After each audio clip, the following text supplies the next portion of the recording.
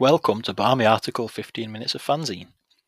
It's been a relatively quiet summer so far for Man United women, and as such I won't be rushing to record new episodes just for the sake of it.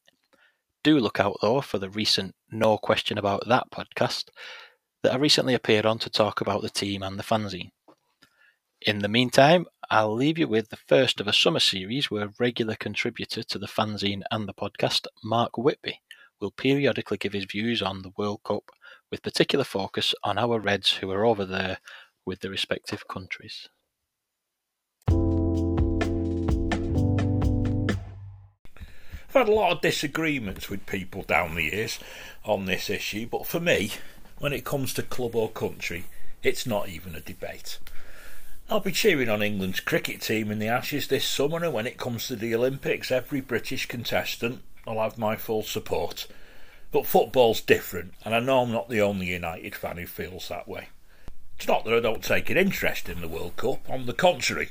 I'll be doing everything I can this year to watch the action from Australia and New Zealand, fuelled by enormous amounts of coffee, metaphorical matchsticks propping open my eyelids to take in the earlier games.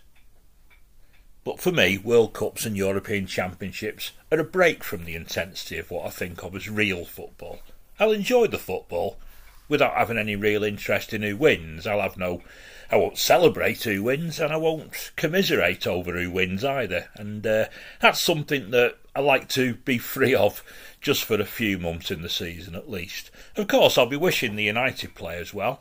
I was pleased that Katie Zelem made it into the England squad and disappointed that Maya Le Tissier narrowly missed out. I'll be delighted if Tooney repeats her Euro cameos and makes a mark on the tournament, and I'll be hoping, perhaps expecting, that Mary Earps continues to cement her reputation as one of the world's best goalkeepers, if not the best. Of course, when United fans labelled Mary England's number one, other fans mocked us.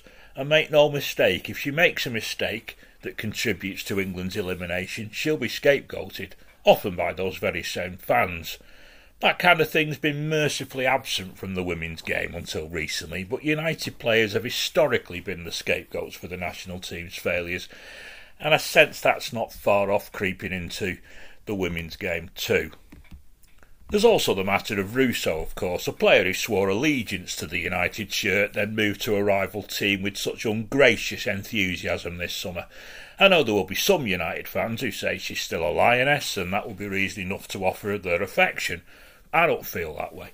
And the fact that this is an England squad that also contains Alex Greenwood, who captained Man United, only later to play for City, claiming it had always been her dream to do so, and Lauren James, makes me even less inclined to wish England well. So, while wishing Murray, Katie and Tooney well, I'll be offering the same to Vilde, who will surely feature more for Norway following Marnham's insipid performance in the first game, and Jade, who we'll surely see a lot more of next season when she puts that Canada shirt away and we begin to see her United career beginning in earnest. I'm not convinced we'll see Adriana Leon's United career doing that, but I'm hoping she has a good World Cup too. I'll also be wishing Onabatia well, who never pretended to be anything other than a Barcelona fan, but still gave everything for United and was a joy to watch in every game she played for us. And I'll certainly be sending my best wishes to Ireland's Diane Caldwell, a real United fan who had the briefest of careers with us, but who you know will treasure those appearances for the rest of her life. It all comes down to respecting the shirt, you see, and I don't mean the national one.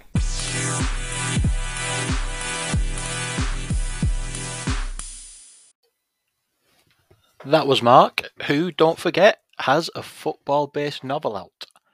Balls is available on Amazon and can fill your afternoons once the early kickoffs for the World Cup have finished and you want to fill the rest of the day with more football.